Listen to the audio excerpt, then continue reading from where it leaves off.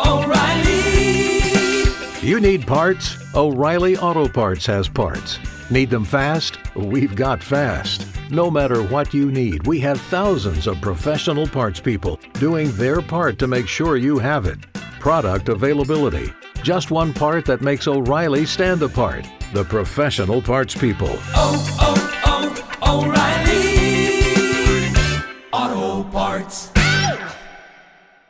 This episode of Mission Log is sponsored by Drobo, a family of safe, expandable, yet simple-to-use storage arrays. Drobos are designed to protect your important data forever. Visit www.drobo.com to learn more. Mission Log, a Roddenberry Star Trek podcast. Episode 188. Qpid.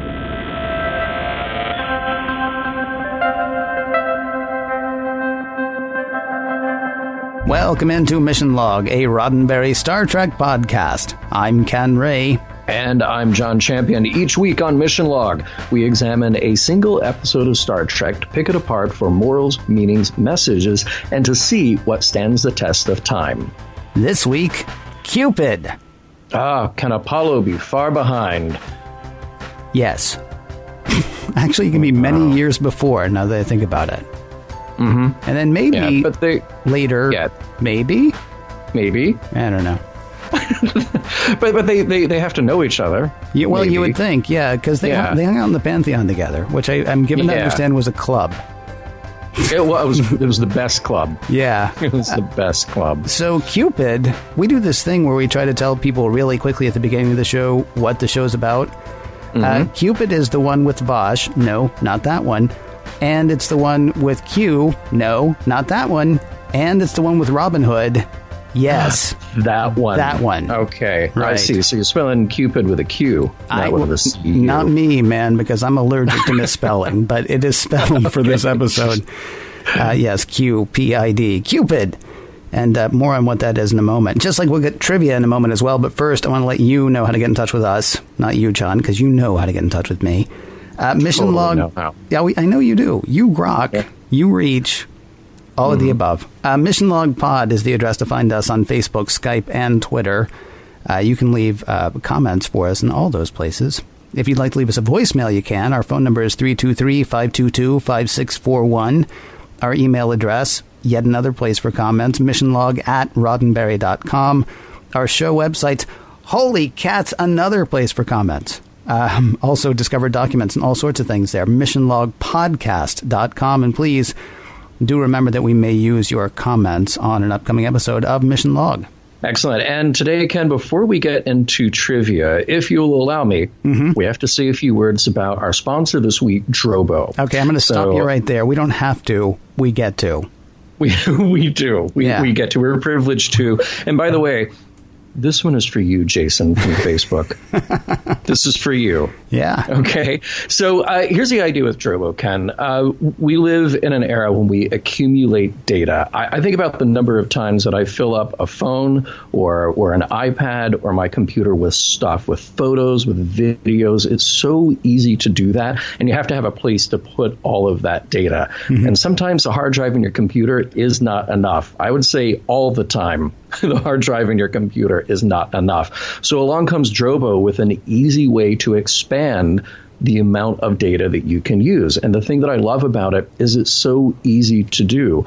On the fly, different capacity drives. You're just buying the raw hard drives and you stick them into your Drobo and you've got instant access to tons of storage.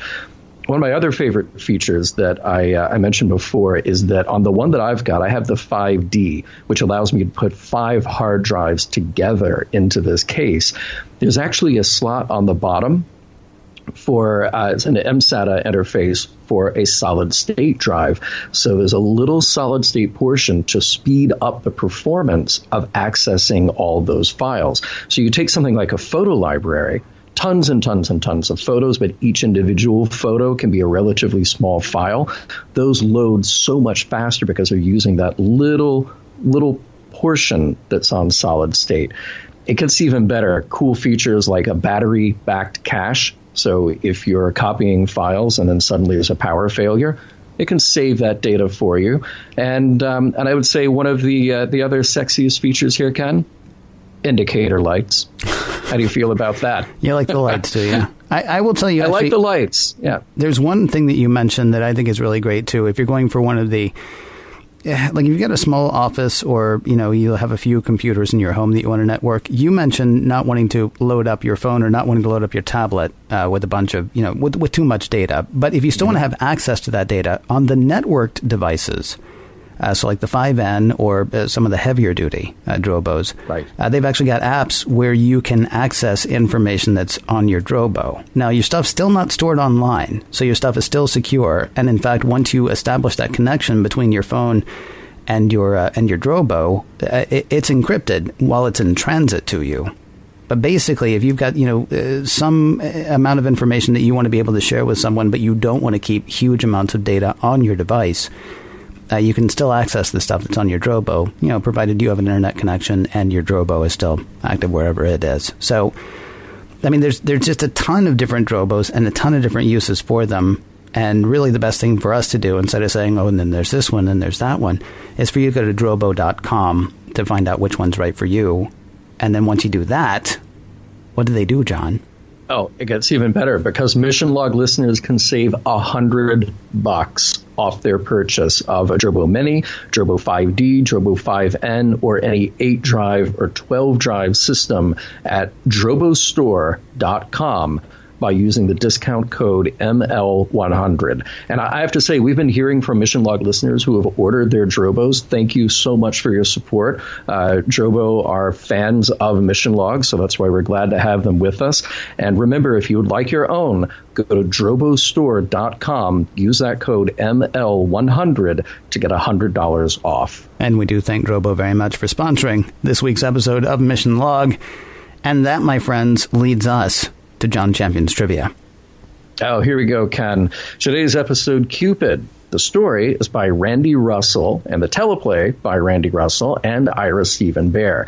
Now, Randy has just 2 other screenplay credits to her name, 1989's All's Fair and 1993's Face the Music.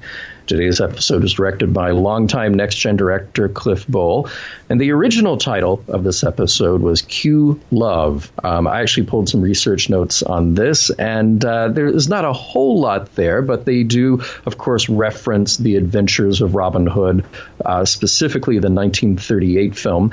The original idea was just to contrive a love triangle for Picard, Vash, and Q, and they could have said it anywhere, really. And Camelot was even thrown around, presumably with those 3 as Arthur, Guinevere, and Lancelot. And it's good, though, that they went with what they did, because I can name maybe one other knight from the Round Table.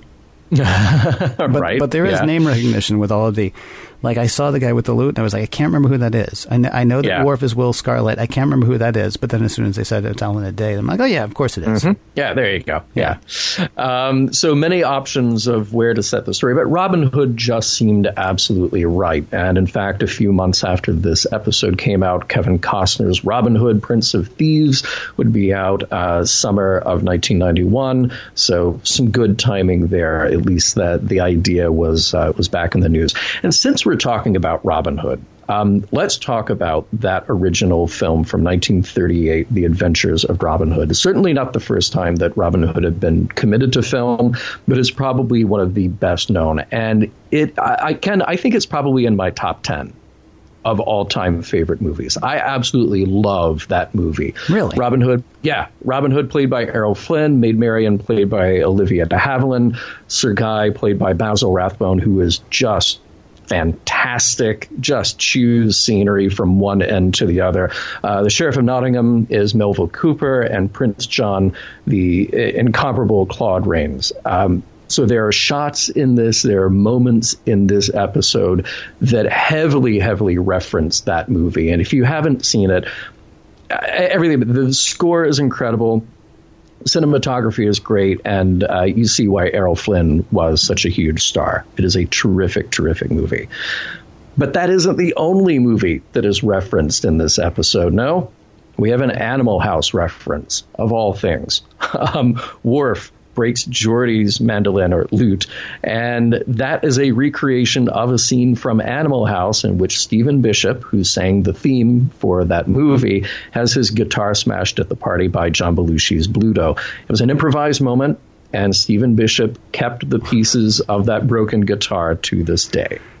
Some little prop notes here. In the background on the shelf in Picard's quarters, he's got a bust of William Shakespeare, and to me it looked like the one from Batman. I'd never noticed it before, but it is in there in his quarters. And oddly enough, if you look really closely, he has the same book of the works of Shakespeare in his ready room and in his quarters. So I guess as we've discussed here, if you can replicate anything, why not just replicate anything? And the man cannot get enough of Shakespeare. No, just not enough. It's pretty much starships and Shakespeare, and that's it. We have exterior shots of Alnwick Castle in Northumberland, a few hours' drive, actually, from Sherwood Forest, and that castle would have been new in the 12th century, but there it is in a kind of a stock shot for this episode. Let's talk about guest stars. We have Jennifer Hetrick back as Vash, and we have John Delancey, of course, as Q. But we have to mention that in the role of Sir Guy of Gisborne, we have Clive Revill, which couldn't sound more perfect to play an English bad guy, except that he's from New Zealand. He has a long career on stage in musicals and in Shakespeare. He has done numerous video game and animation voice work, anything from Transformers to Pinky and the Brain, because of course he has. Why wouldn't he? Screen credits include on TV Magnum P.I., T.J. Hooker, Remington Steele, Heart to Heart. He had a guest role in a greatly overlooked British spy show, Jason King, and just so many, many more. Now, interestingly, he was the voice of the Emperor in The Empire Strikes Back before being replaced by the image and voice of Ian McDiarmid for the Star Wars special editions. Wait, was he also the image of the Emperor then? Because we had an image of the Emperor in the movie. Yeah, I'm not 100% certain. I'm sure that a Star Wars fan could correct me on that. I know for sure that he is the voice, but I do not know for sure if he is the image of the Emperor. But we do know that that voice and image was replaced with Ian McDiarmid. Yeah. Now, keeping with the Robin Hood theme of today's show, he was the voice for Richard the Lionheart in Tom and Jerry, Robin Hood and His Merry Mouse. And he also had a small role in the 1993 Mel Brooks film Robin Hood Men in Tights. And Ken, would you like to know who was King Richard in that movie? Who was King Richard in that movie? None other than Patrick Stewart. Thrills, spills, chills. Nothing says excitement like a Starfleet archaeological conference. Prologue. The Enterprise is in orbit around Tagus 3, where it will host the Federation Archaeology Conference's annual symposium. Around Tagus 3, not on it. The Taguans don't let outsiders go to the ruins anymore. Captain Picard knows a lot about those ruins, though. He'll be delivering the keynote address, and he is nervous. Counselor Troy tells him to relax, and after holding his hand through how great his speech is, she sends the captain to bed. Well, to his quarters, where he finds a Horgon and Vash. You remember the Horgon from Risa and Vash from Risa? We'll leave them to make out as we go to the opening credits. Act 1. A more relaxed Captain Picard is enjoying breakfast with Vash, and they're both wearing the same clothes they were wearing last night. You know what that means. It starts to look like Vash is not a member of the Archaeology Council, though what difference does that make? She's here to see Picard. She really has missed him, she says. Chime at the door and, oh my, it is Dr. Crusher. She and the captain have morning tea sometimes, but the captain already has a companion for breakfast. Vash tells Beverly she's heard all about Beverly, while Beverly says she's heard nothing about Vash.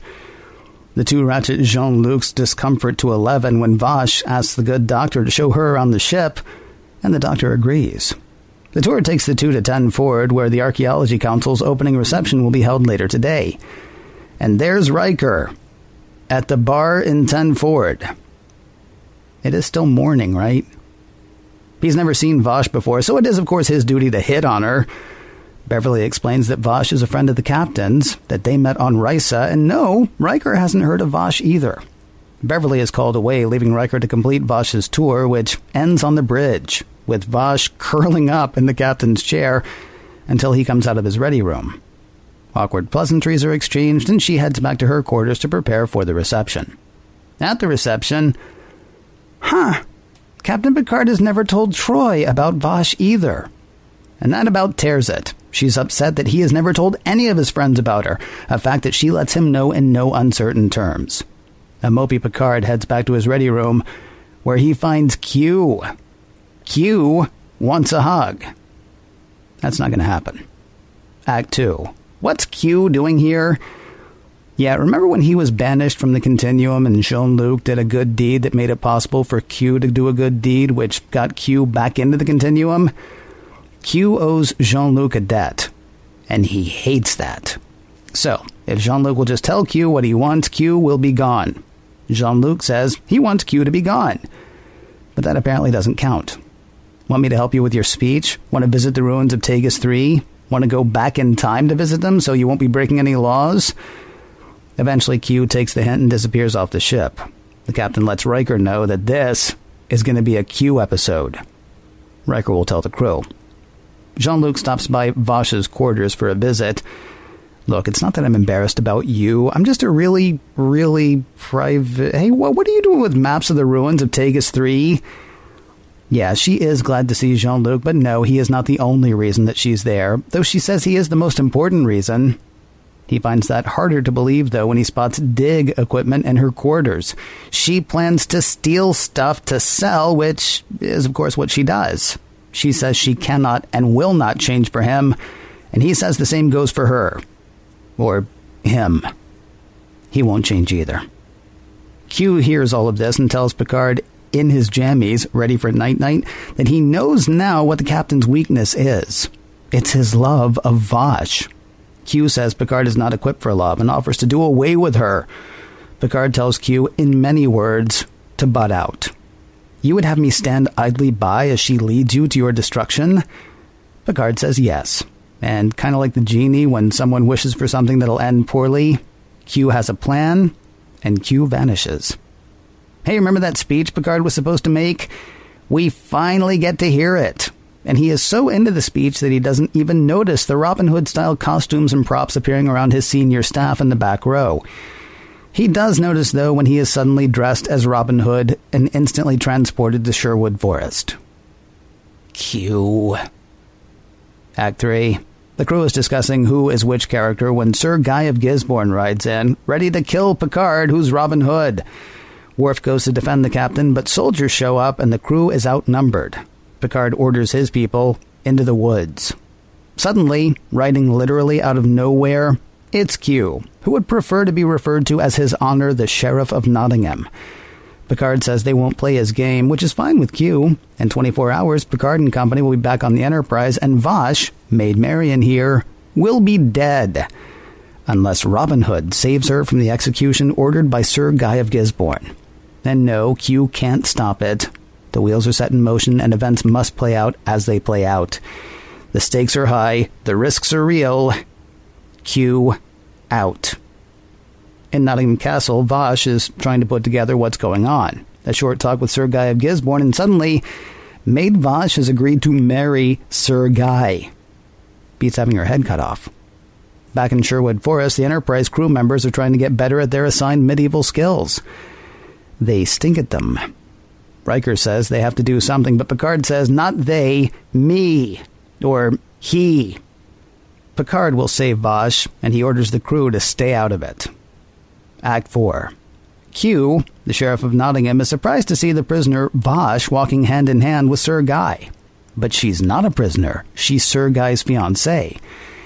Q is stymied. He accuses Vosh of acting in league with Robin Hood. Everyone knows they're in love, but she convinces Sir Guy that that was so long ago and that Robin Hood had had her under some kind of evil spell or something. Sir Guy has Maid Vosh escorted to her chambers. All of this has been witnessed by a random villager who is actually a disguised Robin Hood, who is actually Captain Picard, who is actually Patrick Stewart. I went one too far. Inner chambers maid Vash is surprised by Robin Hood's arrival. He says he knows what's going on. They were brought here by an old adversary of his, Q. Picard's there to help Vash escape. By himself. Vash does not like these odds. 2 people against a castle? They argue over what to do next, which is heard by Sir Guy. Vash grabs Picard's sword and holds him at its point, allowing Sir Guy's soldiers to take Robin Hood into custody. Sheriff Q congratulates Sir Guy for catching his prey, though Sir Guy says the credit goes to Marion. In her chambers, Marion is writing a letter to be delivered by her lady-in-waiting to Robin's men in Sherwood Forest. The plan is interrupted when Marion's chambers are visited by Q, though she doesn't know that's who he is until he refers to Robin Hood as Jean-Luc. Q finds Vash fascinating. Then he spots the letter she'd written to Riker and finds her even more fascinating. He thinks she's worthy of study, but there's no time. He turns her over to Sir Guy's soldiers for being a traitor. It appears there's going to be a double execution. Act 5. Robin and Marion are arguing on the way to the chopping block. This is your fault. This is your fault. Sheriff Q wants to know whether Picard is ready to admit his weakness, though Picard argues for Vash's release, then simply urges the executioner to get on with it. He will, of course, not die. Picard's senior staff has sneaked into the castle disguised as monks. A great big fight ensues, which they win. Picard rushes into Vash's chambers, kisses her, and declares to an unseen Q that the game is over. Q appears and congratulates Picard on the rescue. He also considers his debt to Picard paid, since Picard must obviously see how weak and vulnerable he is, how his love of Vash has brought out the worst in him. Vash argues that it did in fact bring out the best in Picard. His nobility, his courage, self-sacrifice, tenderness. Q figures Vash is playing Picard again, but fine, game over. With a wave of Q's hand, Picard and company are back on the Enterprise, Vash not included. She turns up, though, in Picard's ready room. She's late because she and Q had some things to discuss. As crazy as the whole Nottingham thing was, she's glad it happened. It proved to her that Picard still cares. Picard said he may not show his feelings to his crew, but he does have them. And now, Vash is off. With Q. He's going to show her things no human has ever seen, an offer Vash cannot turn down. Picard protests. Q is trouble, he's amoral, he's not to be trusted, which he has to admit is kind of like Vash. Q promises Picard that no harm will come to her, and with a kiss goodbye, she's gone. The end. Hey, did you notice how Picard, Patrick Stewart, does that thing again that we mentioned last time, where sometimes she's Vash, sometimes she's Vash? Yeah. And that happens a couple of, and somebody pointed out on, I believe it's on our Facebook page, and of course, I don't know how this escaped me, that of course in French, Vache is cow. Right. So you probably, the Frenchman would not, and then of course all we could think about was Monty Python and the Holy Grail. Fetchez la vache. Quoi? Fetchez la vache. Run away. Yeah. I would assume that, I would think that then Picard, that Stewart would make sure to call her Vash, or make sure to call her Vash. It's too much. Whatever. Yeah, just too confusing. I would figure after a full episode that he would have settled on a pronunciation. You would think. Yeah. But that was last season though, so I guess not on his mind really. Hey, I've taken this crew to task every now and then for not knowing how to party, but even this crew knows that the archaeological symposium is going to be boring. They are, I feel like from the beginning, they are settled into the idea that this is what the captain does. Let's just go with it, and we'll be there to be supportive, kind of like watching Barclay in a play, and then we'll clap politely afterward. Maybe. Yeah. Here's the thing, though. You say the crew doesn't know how to party, but boy, does Riker know how to drink, huh? Oh yeah. What time is it? Good morning. They had just left breakfast. And maybe he had the night watch. I don't know. And also, his radar, always on. Oh, yeah. Yeah, and always ready for action. Mm-hmm. And by action, I mean action. Yeah. Well, he's got a very smooth line, too. It was also interesting to find out that Picard not only knows all of Riker's lines, but imitates them. I'm a little disturbed by that. Yeah. It indicates that he and Vosh had more time together than I realized they had. It does. Yeah. But I'm also a little disturbed. Like, there's something about professional propriety that for Captain Picard to be as private a man as he is apparently you get him off the starship and he just goes crazy. Does he do all the crew like that? Does he do a Wesley impression? I was just going to say, we have this kid named Wesley who's always like, E equals MC squared. And I'm like, you're such a nerd. Says Captain Picard. Yeah. Right. Let's hit the ugliest thing in the room. Maybe. Okay. There's a tiny bit of sexism in this episode. Yeah. Crusher and Troy hit guys wearing metal helmets on the head with clay pots during the fight. Now, first of all, I get images of Ewoks immediately. Like, they take a stick and they hit a stormtrooper who is in full body armor, including a helmet. And that's enough to knock them down. Okay, but so what good is a metal helmet if a clay breakaway pot is going to take them out of the fight? But really the question is, so I get, so Crusher is a doctor. She's not going to want to kill anybody necessarily. Data is Friar Tuck in this whole thing, a man of the cloth. And so you could see him maybe picking up a pot and hitting somebody over the head. Deanna teleported in with a bow and arrow. Now, granted, she's bad with the bow and arrow. She ends up shooting Data in the chest with it. Right. But she is obviously, according to the rules that have been set up around this, expected to be a fighting person. I would like to have seen her fight. Yeah. Or really, I would like to, and it's especially noticeable because your shots are, there's Riker fighting with the stick, and there's Worf fighting with a sword, and then Crusher hits somebody on the head with a pot, and then Troy hits somebody on the head with a pot. And I'm not sure about those first two that I said, but it is woman hits guy on head with pot, other woman hits other guy on head with pot. And it was kind of like, it was, and it's a momentary thing, except didn't you say that we actually had people mention it? Yeah, we did, actually. All right. Which I didn't realize. I, of course, just automatically mentioned it because what the heck? But then I'm glad I'm not the only one who noticed it because, kind of lame. I would think that Crusher could fight, too. Just somewhere after you have the class on what to eat when you visit planets, there's got to be a defense class in there as well, which probably goes beyond picking up clay pots. Well, no, here's the thing. If you want to do the comedy angle, though, of, somebody's just going to get hit on the head, and it's got to be one of those two that's going to do that. I'm going to say because of her medical training, because of not wanting to actually kill anyone, which, by the way, does not seem to be a problem for anybody else on the crew. For her not wanting to kill anyone, let her go ahead and just drop something on somebody's head. And if you're going for that comedy angle, then I think it ought to be Data as well, especially because he looks completely nonplussed. That's right. I'm rewriting a 27-year-old episode of Star Trek. I'm sorry, 27 years as we record this. Who knows how old by the time somebody hears this? All right, so speaking about killing people, when the Robin Hood portion begins, where are they? Sherwood Forest. Are they literally in Sherwood Forest? And who are these people that they're fighting? Q says that they have a life of their own. The simulation has a life of its own. So I'm inclined to think that they are not from a holodeck. Right. Are they literally in the 12th century in England? Because Q has already said, hey, I'll take you back 2 billion years to the Tegas 3 ruins. He can time travel, after all. So did the Enterprise crew literally just kill some people from history?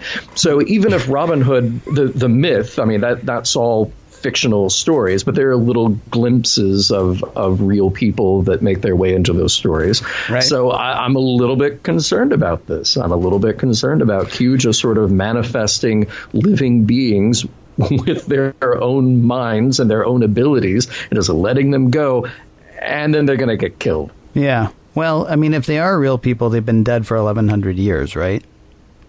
Yes. In the 24th or 23rd century, rather. Yeah, I don't know. I do not know the answer to that question. It's a good question. Yeah, we can't think too hard about it. Get the writer on the phone. For those, they suffer the indignity of dying once in the 12th century and then have to do it all over again in the 24th century. But maybe it happened exactly the way it happened the first time, so really it's the same thing. I mean, bear in mind, they haven't knocked Robin Hood on the head someplace and tied him up while Picard kills these people. Picard is now Robin Hood. Right. So Sir Guy of Gisborne's only dying at, the point of Robin's blade one time. It's just we're seeing it again, and somebody else is doing it this time.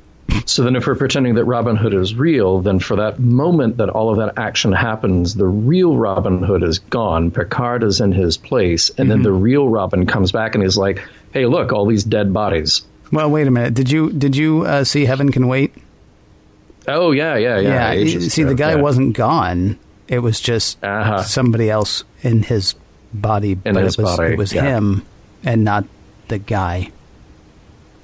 Let's talk about something. Let's talk about something important. What's up with Delancey's hair? Now, that's very important. Here around the house, we refer to his hair as, and not his hair, but just in general, business in the front, party in the back. Okay, and we did not coin this term. This is a very old term, but living where we live, it is a term that we still get to use. I will say far too frequently. This is not a hairstyle that I haven't seen in 20 years. See also hockey hair. Dog the Bounty Hunter hair, and me in high school hair. Although, to my credit, by the time I graduated high school, I was already done with this hair, and I graduated high school a few years before this episode was aired. There's really no excuse for Q. You could even say there's excuse for Delancey, but there's no excuse for Q, because he's traveled all of space and time. He's got to know that this is a bad do. I had not given it that much thought, but now I will. Yeah, well, you see, you don't see it anywhere, though. I see it everywhere still. Right.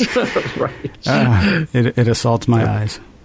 Hey, it was nice for Picard to frame the Tegus 3 ruins as a mystery and himself as the detective. Nice callback to the way that Picard has talked about things before. And at least mystery, I believe, is said twice, not 17 times like it was before.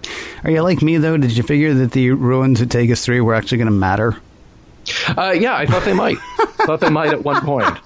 Yeah, maybe a little disappointed. Yeah. I mean, they had a map and everything. Yeah, we've talked many times, too, about the different uses you would have for a holodeck.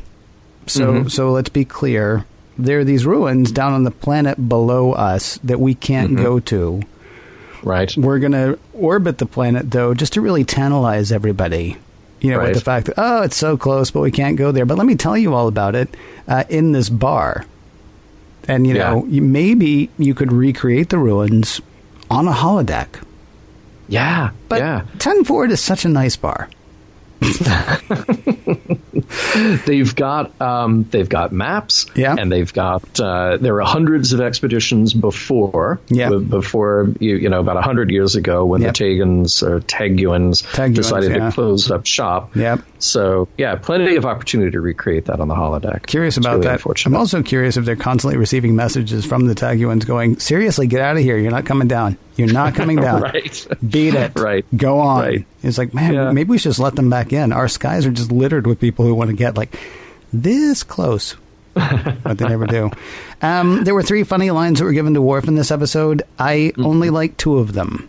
And honestly, the most famous is my least favorite. I am not a merry man. Well delivered. Well executed. Absolutely no reason Worf should know Robin Hood. Yeah. And so for him to pop out with that immediately, like if he had been reading it later, like if they're trying to explain to him why, and somebody hands him a pad that says, here's what this is, then he could, protest. I did like the comment, nice legs for a human. I don't know why, but I think because it just came out of nowhere in a way. And also he's now been on the crew for at least 4 years, 4.5 maybe.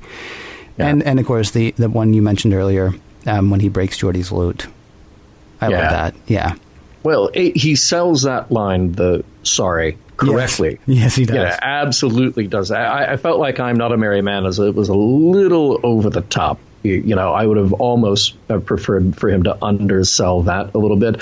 The nice legs line, I really wondered about that. I mean, it's funny. It's out of nowhere. But there was something about it that was a little off. Like, I think that's maybe something that I would think and might say to my friends, but he's at work. And it feels a little inappropriate. There's just something about it that made me think, do you do that when you're in uniform in a place that's like sort of an official reception? I don't know. It seemed just maybe a little out of place, but credit to the writers for putting in a non sequitur for Worf. That kind of worked. I will say, though, while he is at work, he is also in a bar and he lives at work. Well, that's very true. Yeah. So I'm not saying that's an excuse for being inappropriate. I'm just saying, he's not.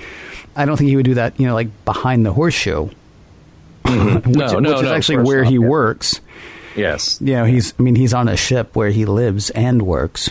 I'm not sure he's actually at work at that moment when he's like, hey, check out the gams. Yeah, right. I'm glad to see that Picard's fencing training has come back and served him well. That's actually, we introduced that a long time ago. Yeah. So why not go ahead and have that here? I wondered how some of the others knew how to wield a sword. We also, if Picard is good at fighting with swords, we also have established that Q is very good at using the slow clap. Yeah. Always glad to see that in a show. Nicely done there. Doesn't even have to be there for it. No. Not when it starts anyway. Yeah, he can just starts off camera. Yeah. And I did have a question. Why does Data carry around a bomb in his arm? Well, if somebody says, hey, Data, create a diversion, he could tap dance, because we know that he knows how to do that. There are other things that he can do. And I just wondered about Dr. Soong at one point saying to Data, treating him like the child and his prize creation and all of this stuff, saying, now, Data, I've given you all of these abilities, and don't forget I put an explosive in your arm if you ever have to create a diversion one day. All right, thanks.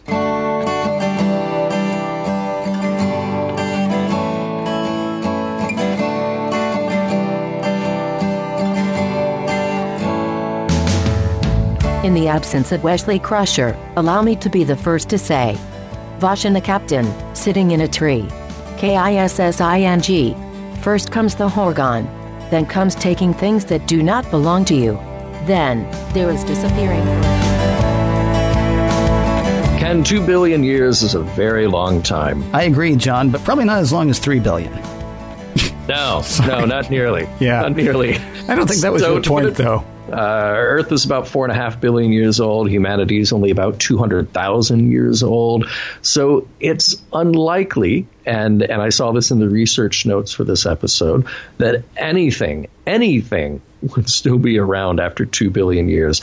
But what's interesting to me is that there is still a civilization there. Not allowing anyone else to come back and check out the ruins. So how far have they advanced in 2 billion years? And forgive me, hang on a second. Where are you getting this 2 billion number? So first of all, it is in the research notes, but Q says it to Picard. We could go back in time to when those, before those ruins were ruined. Okay. So we're establishing that the history of those ruins goes back 2 billion years. Seriously? Yeah. Okay. Yeah. All right. So unlikely that they would stick around for that long. But I do love the idea of Q being able to take anyone anywhere. Now, of course, the observer effect, which we've talked about, would screw everything up. But that really is the dream. And for a guy like Picard, I would think that would be almost too much to pass up.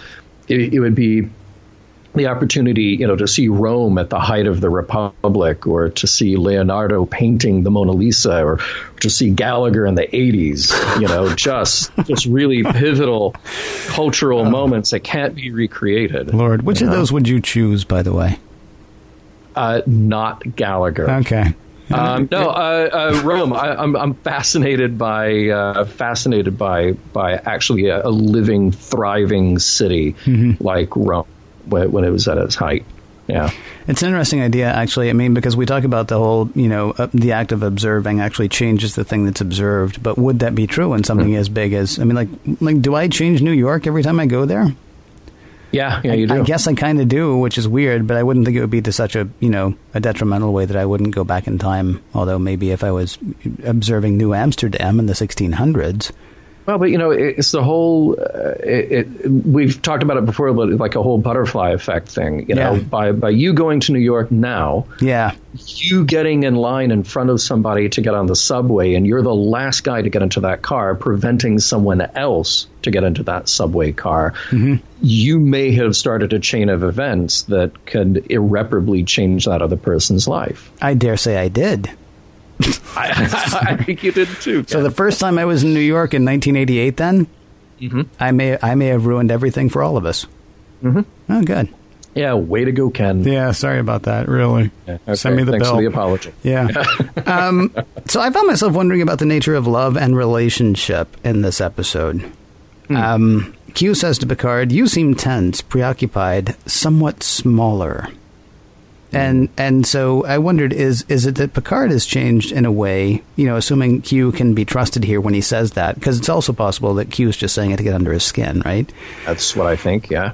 Conversely, though, Picard and Vash both seem to expect the other person to change as well, both outwardly and, intentionally, right? I mean, Vash seems literally upset. Now, the other thing is, the only honest person that we're dealing with here is Picard. But Vash seems really upset that Picard has not told anyone about her. She actually seems to think that Picard should have told everyone about her, right? Yeah. And, of course, Picard thinks that she should quit stealing. And, yes, for the record, she should quit stealing, but she should do that either because she wants to be a productive member of society or because she decides that stealing is wrong, not because Picard wants her to. Because that's only going to work, until the first time they fight. Or until they break up. Or she'll just say, I'm not stealing things, and secretly she will be. I mean, she's got to want to change for her, not because of, love, just like he's got to want to change for him, not just because, well, it would make her happy. So I wonder a couple of things about that then. This idea, when we met Vash originally, we knew that this was a one-off moment. That this was Picard's vacation, and we know what Risa is there for. Risa is there to have things stolen from it. Risa is there to facilitate physical intimacy, and that's about it. Right. Yeah. So Picard got to do that, and then he got to leave because that's the way that's the way that Risa works. And now we're presented with her coming back. So how would either of them really have an expectation as to how that reunion would go? Does she have a leg to stand on to be upset that he would not mention her to all of his friends, who are, by the way, his coworkers? So that complicates things a little bit as well. His only friends are his coworkers. He lives at work. He does. Yeah. He does. Yeah. And then does he have any reasonable expectation that she would not care that much? Because after all, they met under a very different pretense. Their relationship, such as it was over at the end of that episode. He's like, hey, that was like 2 seasons ago. I've got many more scripts since then. Right, right. So I did wonder about maybe the misplaced expectation. Have they been in touch since then? Maybe that would have been an interesting little bit of detail to explore there. That maybe she would have been more expected to have that reaction when she got there.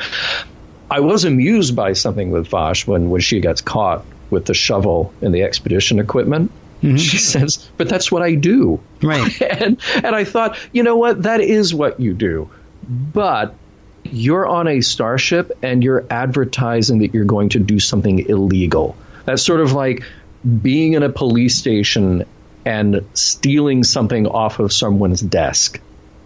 And just saying, but that's what I do. She's not advertising to everyone, though, that that's what she does. The only person who knows that that's what she does is the only person who hears here again that that's what she does. And Picard already knows that.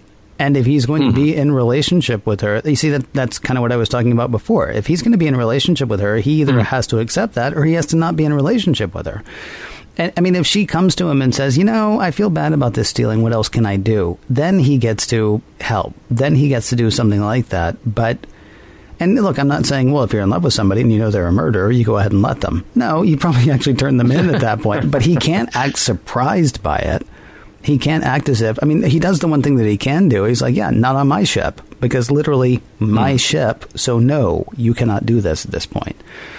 But to expect, because they have feelings for her, and I'm assuming that their feelings are real, because he has feelings for her and she has feelings for him, for either to expect the other to change just because of that I mean, just because it's like, well, I love you, so you now need to be what I always thought I would be in love with, because I'm in love with you, but I need my preconceptions to be met.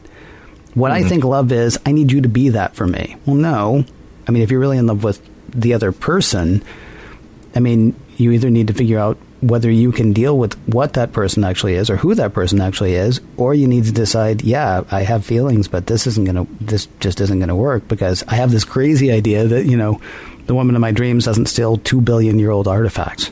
Well, I mean, I do think, though, that she is there under a bit of a false pretense. You know, she's not there just because she's fascinated by his boring archaeological lecture. Yeah. She's there. So, and you know, again, it seems like the vetting process would be a little bit better before, okay, well, we have this scientist, we have this scientist, we have this person who steals things. Well, okay, we're not sure exactly why she's here, but we'll, she joined the council. Hey, they didn't say how. I mean, look, it's not a hot ticket to get. They didn't say how you join the Archaeology Council. Right. Remember, George Bailey was a member of the National Geographic Society when he was 14 years old.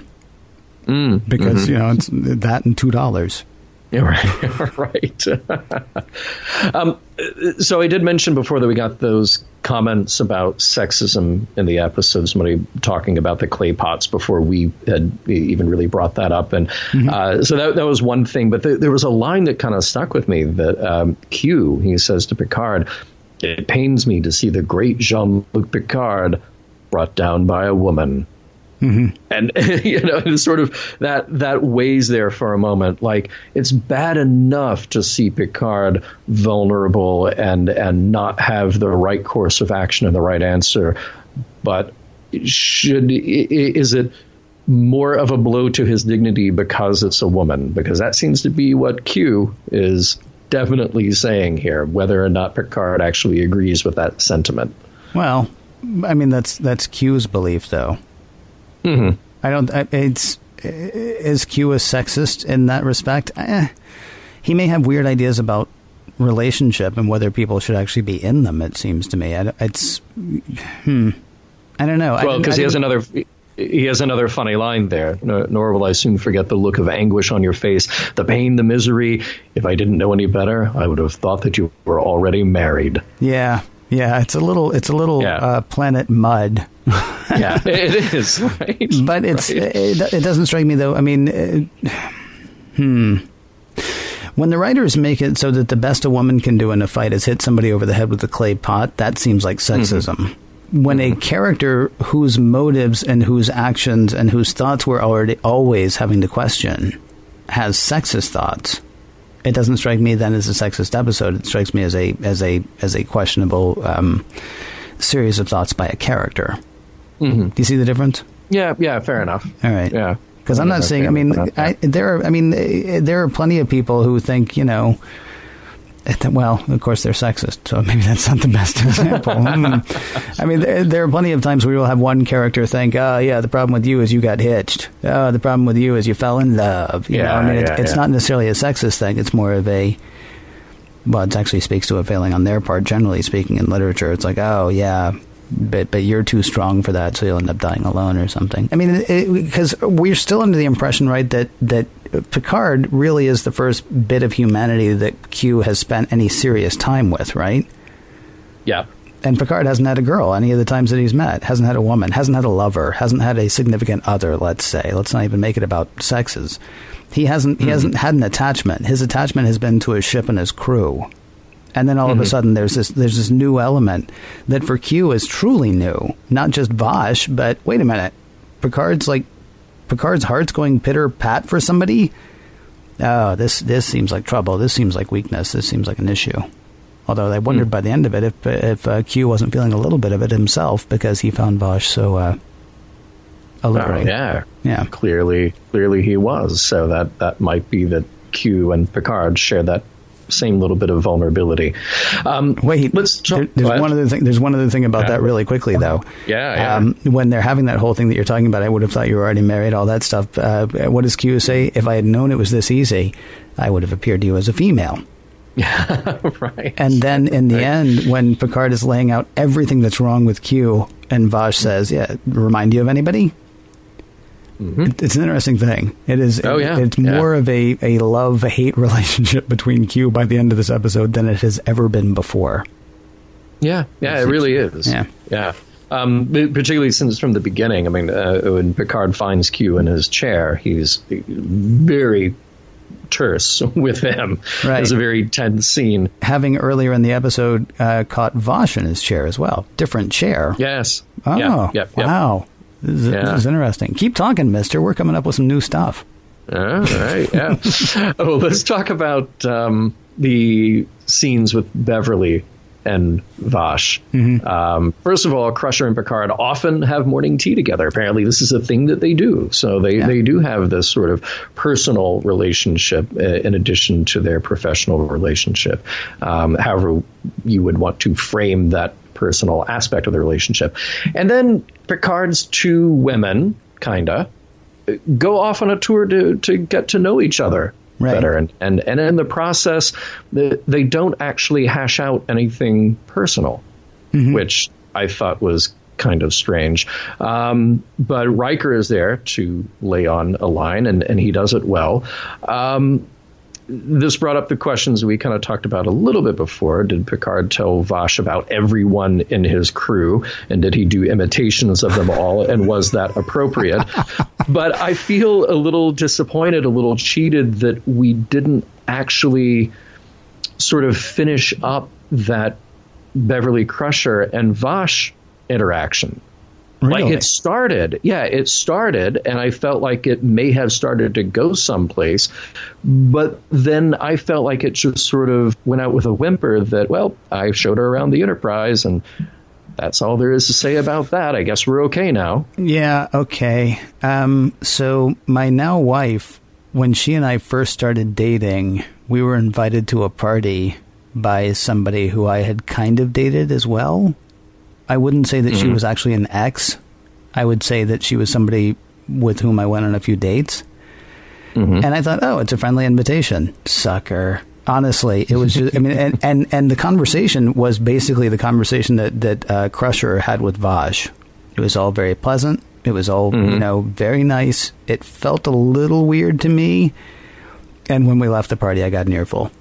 Because, I mean, it was exactly what happened, it seemed to me. What the whole thing was a sizing up of what was perceived as competition between the two of them. Unbeknownst to me, the whole time. That's apparently what was happening at the party, and that's what I felt like was happening with Beverly and Bosch as well. See, I think that was the intention of starting that for this, and I felt like, oh, this is going to get good. There's going to be that sizing up, and it'll have some payoff. But I felt like it didn't. So maybe what we're missing is the scene the next morning when Picard and Dr. Crusher are having their tea, and Crusher is just like, yeah, she's the worst. Let me tell you about this woman. Yeah, maybe she's terrible. Yeah. I didn't feel the same way that you did about that. But let's talk about something else that happened in this episode. Okay, very good. I think it's like one of the silliest things. But every time it comes up, though, I imagine philosophers just going over and over and over and over it. Can God make a boulder so heavy that God can't lift it? And that's not a new idea from me, but that is exactly what Q says has happened in this. He's like, so he's set up this entire thing. Either he's recreated Sherwood Forest in pretend 12th century England, or he's taken them all back to real Sherwood Forest with real Robin Hood characters. Yeah, either way, I'm very concerned about these people who get killed. Yeah, I know. But then what Q says is, oh yeah, I set this thing on autopilot, by the way. I can't stop it. I got no idea what's going to happen here. I mean, it made me wonder, actually, if Vosh had been able to trick Sir Guy of Gisborne into thinking that the Sheriff of Nottingham was actually working against him. Could they have killed Q at this point? Could Q have died? Or is Q just lying? Now, Q lies all the time. But when Q says, no, this thing has a whole mind of its own now. There's absolutely nothing I can do about it. It made me wonder about the whole, okay, so is Q really omnipotent? And it just reminded me of the whole, could God make a boulder? Because, God can do anything, including lift a boulder, except could he then make a boulder that he couldn't lift?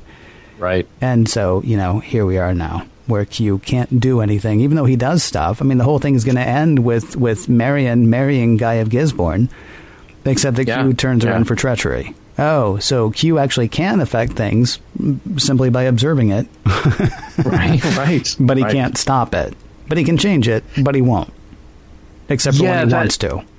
That seemed, I don't know, maybe, well, again, do we know if Q is telling the truth about that he couldn't stop anything, he couldn't change anything? Because it seems like he could just snap his fingers, flash a light, and then everything changes. Right. They're not in Sherwood Forest anymore. But we have to take him at his word, I guess. Deus not ex machina. Right. right. Yeah. Maybe. How should we feel about Jean-Luc at the end of this? He spends the first part of the episode in denial about his feelings for Vash, and finally he comes around, partly because he doesn't want to see her killed, partly because, admittedly, he does have feelings for her. And then she goes away. Mm-hmm. And I wondered, do we feel sorry for him? Did he learn something? Did anyone learn anything? Because now Vash just gets to sort of go off and do whatever she wants to with Q, and Q can provide her anything without any sort of moral baggage that Picard might have. Sure, you want to visit a place that's off limits? Absolutely, we'll go there. No problem at all. Mm-hmm. In the end, it was just sort of playing the game that this was about. So I wondered, and I wondered about Jean-Luc. Clearly, we're painting a picture of a guy who is not so great at interpersonal relationships or really exploring his feelings, but we knew that. We knew that about Picard kind of from the beginning. I disagree with that assertion, though. He lives the way he lives. He does not talk about his personal life at work. I mean, I take him at his word when he says that. When he says there at the end of the episode, just because I don't tell everybody how I'm feeling doesn't mean I don't have feelings. I don't think he's in denial about his feelings for Vash at all. I think he's not wearing it on his sleeve. Especially because the way his life is right now and the way her life tends to be, they're not going to be together all the time. She's going to be the perfect captain's wife. He's going to run off. He is more likely to run off and go adventuring with her than she is to be, first lady of a starship material. I don't know what you would even call that. But I never for once thought that he was in denial about his own feelings. He's just not talking to anybody about it because it's none of their business.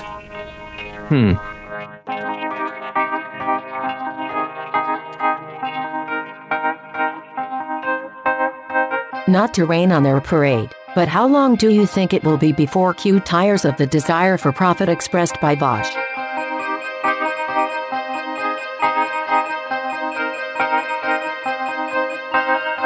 Hey, Ken, I've got a question. It's an old standby question, one that we like to return to week after week. I would like to know from your perspective, does this episode hold up? And then we'll talk about messages, morals, meanings. But as an episode, as a piece of Star Trek and as a piece of entertainment, how do you feel about this episode? Does it hold up? I'm having a harder time with this question lately, and I'll tell you why. It's because I've started now watching it sort of like it's my second or third viewing on the first viewing. So what's weird is I'm actually enjoying it. I'm enjoying episodes more on the second or third viewing because I've sort of like, I don't know why. I can't turn my head off at the first time I watch it. And I kind of feel like I should somehow. So when I first watched this show for this week, my answer to this question was going to be no. And then when I watched it again, more meticulously the second and third time to get, the notes and to write the recap and all that stuff. I mean, I think yes. I mean, are there loose ends? Plenty. There are so many loose ends here. It's crazy. Like, Q does not send them back to the Enterprise in the moment that they left. They come back to an empty 10 forward where the symposium was being held, right? Which means, like, they disappeared and all the archaeologists got up and went, should we wait? and how long do you think they did? I mean, there are many, like loose threads here, but not like satisfactorily like tied up loose threads. It's sort of like, oh, okay, so that just stopped. Why are we going around Tegas 3? It makes no sense to bring all of those people there. And why are we having this thing in a bar instead of having it on the holodeck like civilized people would? But I digress, and I digress. Yeah, I think the episode holds up. John Delancey didn't seem quite as Q in this episode as he has in the past, but it's still always fun to see John Delancey be Q. Once again, we get an acting lesson from Patrick Stewart. He is not beating his chest thus or, thrashing his arms thus, but he obviously loves Vash. It's just on his face. When he sees her, there is a warmth on Picard's face that you almost never see. Is the story stupid? Yeah. Does it work anyway? Yeah, it's almost too fun to not. So yes, I mean, it's weird to ask if it holds up because we're holding it to the same standard as we would hold the Corbomite maneuver, or we're holding it to the same standard as we would hold some of the best that Star Trek has ever had. And I wouldn't put this even in the top 10. I might not even put it in the top 100 by the time we're done. I don't know. But it's always fun to see Q, and it is fun to, even though it seemed to you that Picard is not really reflecting at all on his relationship or on his feelings of love or relationship or what that means. I think the way he handles it gives us a chance to reflect on it too. So, yeah, I got to say, I personally think this episode holds up. What about you? Yeah, I'm a little torn on it. I mean, I feel like it's a lot of fun, and it's funny, but it's ultimately kind of inconsequential. We got some great lines, and we get to break the crew out of their usual environment, which is usually a lot of fun, and we get to do that without doing another holodeck episode. So, it's funny that you mentioned Planet Mud earlier. Yeah. But I think about Mud, and I think about there's an episode that so many people wrote to us and said, well, but it's just fun. Yeah. And you and I had a really hard time just seeing it for fun because there were so many just horrible things that happened in that episode and horrible ideas that came from that episode. Right. This is not that. There's certainly not the bad taste in my mouth from this that I got from iMud or things about iMud. And I would definitely watch this again, and I think it would be a lot of fun to watch again. There are so many good character moments, but at the end of the day, I just go like, oh, okay, well, that was fun but not memorable.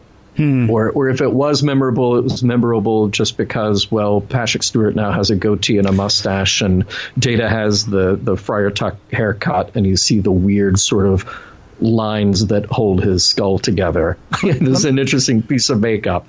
Let me ask you a question about that, though, because you said something interesting that I want to go back to. You said you feel like the episode is inconsequential. Okay.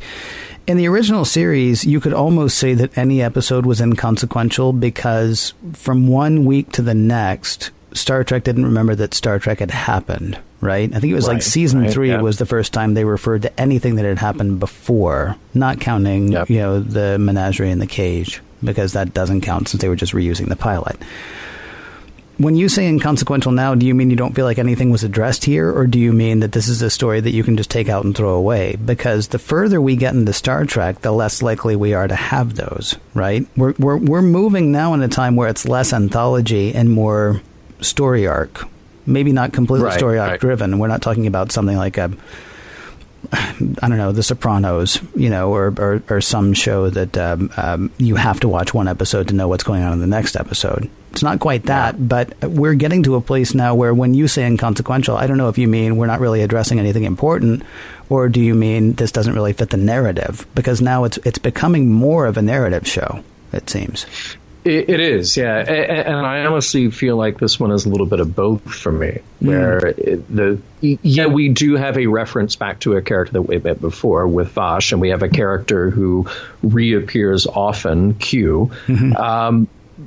But were those moments with Picard really important enough or impactful enough that it gave us any important or lasting insight into Picard? And I'm not saying that every episode has to be that. I'm not saying that every episode has to be a serious point of drama or a deep psychological analysis. It doesn't have to be. But I feel like I said, at the end of this, it was just sort of about the game. Okay, well, the game was, how do we defeat these maybe living sentient beings that are filling the roles of Robin Hood's enemies?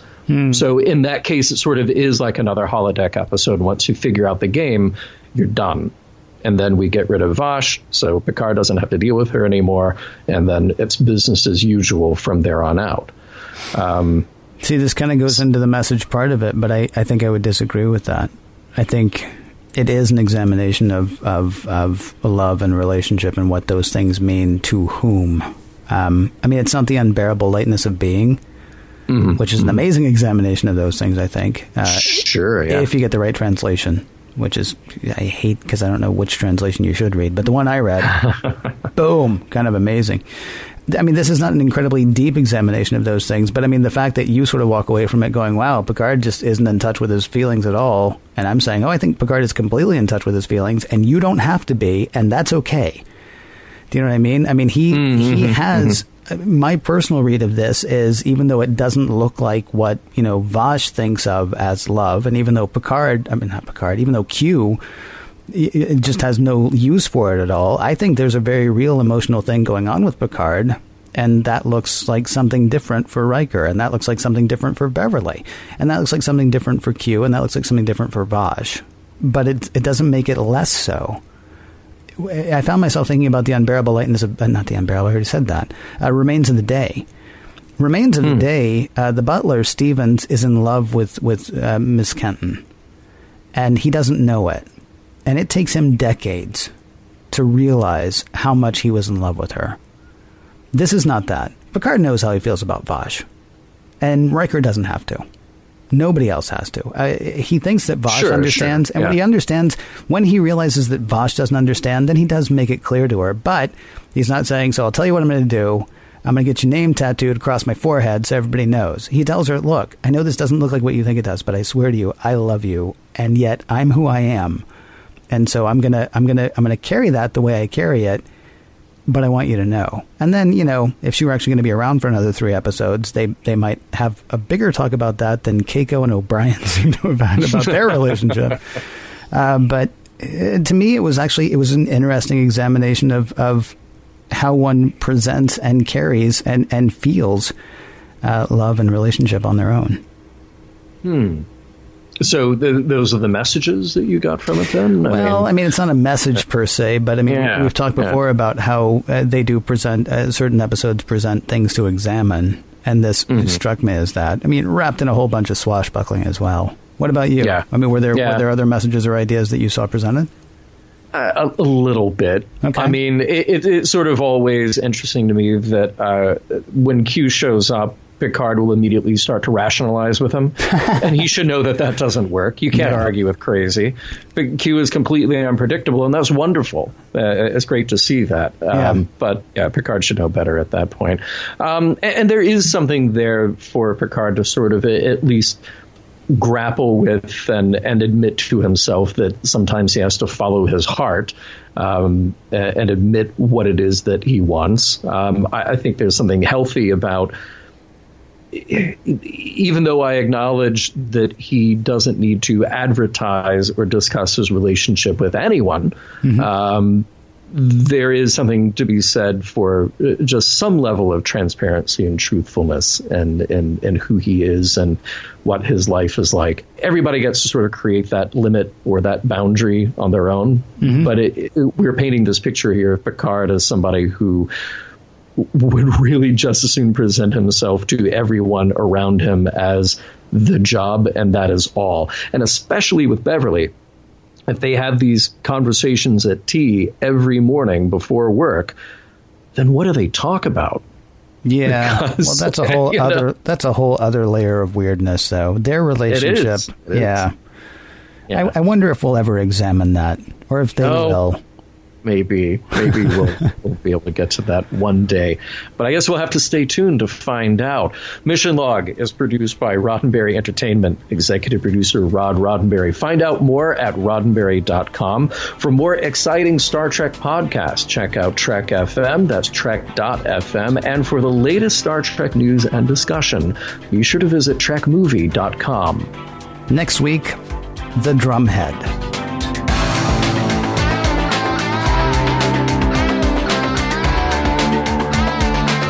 Some of the music for Mission Log provided by Warp 11, online at warp11.com, and from the album Messages by Key Theory, free to download at kitheory.com.